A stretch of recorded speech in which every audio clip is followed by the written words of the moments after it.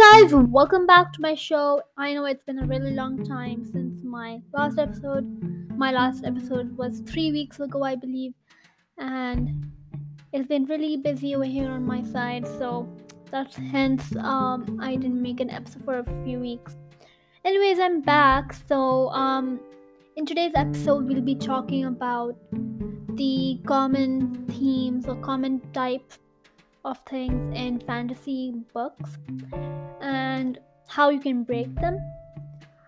Now, it's also been a long time since I've done a book talk, so I decided that maybe I could do a book talk on this amazing book by Sean Peters called The Unforgettable Logan Foster. So we'll be doing that later on. So, okay, let's begin.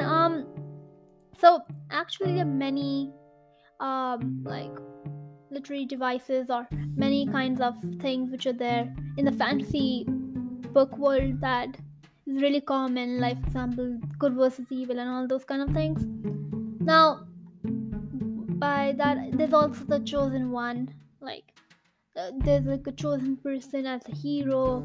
They do not have, they are kind of think of it as Harry Potter, in that he was the chosen one, he was invited to Hogwarts, and then all of that stuff.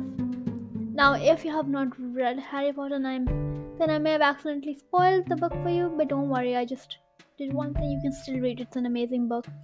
So that's one of the fantasy tropes. Now, there's actually one way, multiple ways actually, you can change this trope.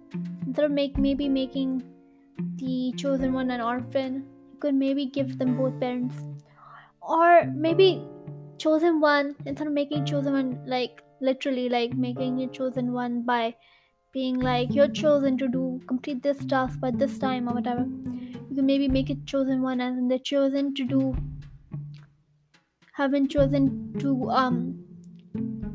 like accept something. Maybe they're chosen to accept a new position at the new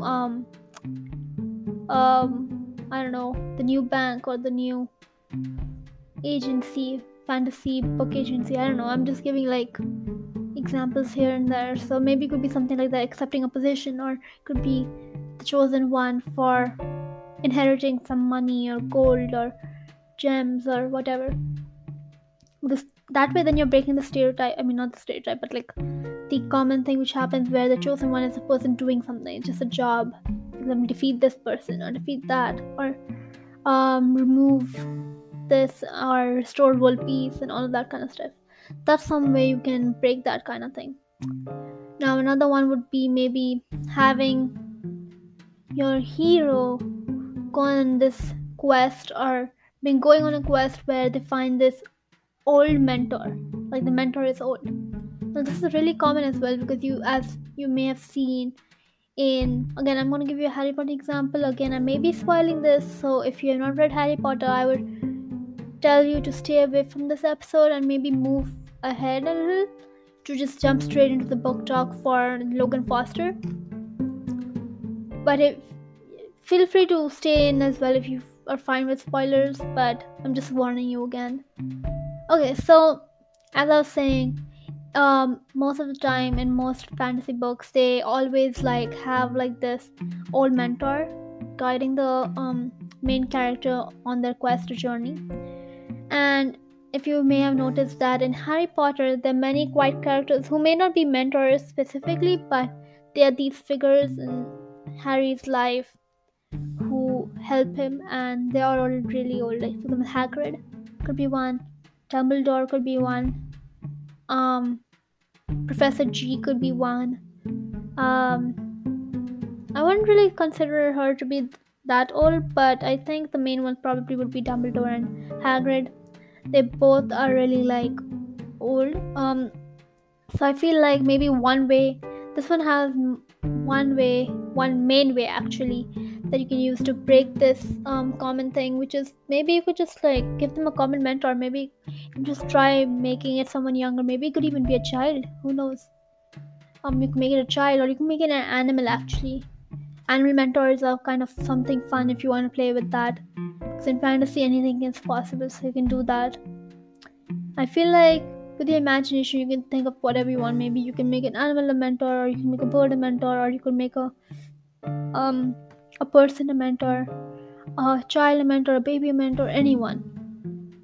It could even be something, an object which suddenly talks or something like that. I mean, in fantasy, as I said earlier, anything is possible. You can make inanimate objects talk, or things which cannot talk, like animals. They talk in a way, but not exactly words, right? They are more of like whatever sound they make, they just talk that way, right? Still kind of understand them, but maybe you can make them actually talk like in human ways, right?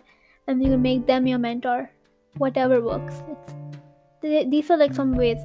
Now of course there are many other like common things going on in here, in like the fantasy where like all of these are going on, but these are the main tropes I can think about, or tropes actually, and I should have used this word from the start. Tropes are basically these common conceptions or common things found in like fantasy. So yeah, that's pretty much it for the trope perspective of fantasy.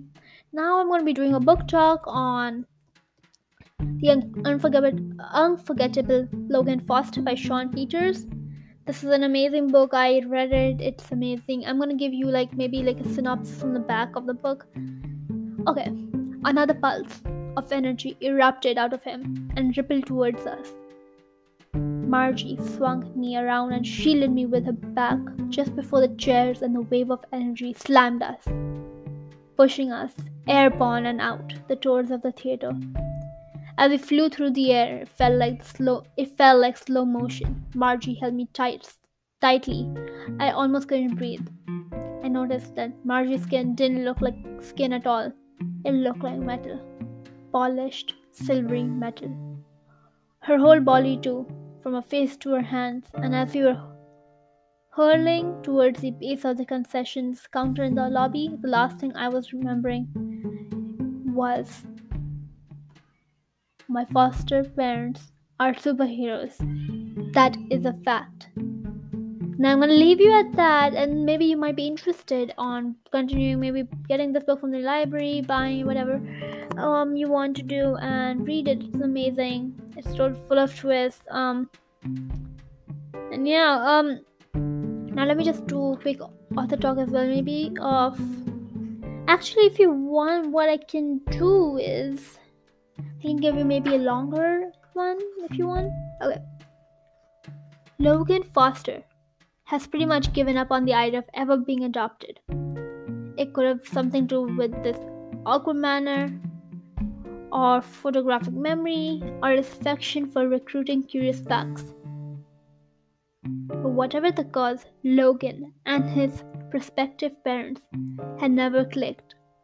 Then everything changes when Gil and Margie arrive. Although they aren't exactly perfect themselves, Jill has the funniest sense of humor, and Margie's cooking would send anyone running for the hills. They generally seem to care, but it doesn't take Logan long to notice some very odd things about them. They're out at all hours, they never seem to eat, and there's a part of the house that is protected by some pretty elaborate security. No matter what Logan could have imagined, nothing prepared him for the truth. His prospective parents are actually superheroes, and they're being hunted down by sinister forces. Logan's found himself caught in the middle of a massive battle, and the very fate of the world may hang in the balance. Will Logan find a way to save the day and his new family? This book is packed with superheroes, supervillains, and epic showdowns between good and evil. Debut author Sean Peters shows that sometimes being a hero is just about being yourself. Now, I have given you guys two kinds of cliffhangers, both of the same book, obviously. Now it's up to you guys whether you want to read it. I would highly recommend this book, though. It's amazing, full of twists and turns, surprises, and it's like amazing. Of course, that's just my opinion. You have to read it to find out by yourself and to judge by yourself whether this book is actually as good as I'm describing it as. But again, it's up to you guys. Anyways, that's the end of the episode, guys. I hope you all enjoy, learned something new, use all of this information in your writing, and maybe get a new reading recommendation from the book I just talked about. Okay, so happy reading, happy writing, have a great day, and I'll see you all next Sunday.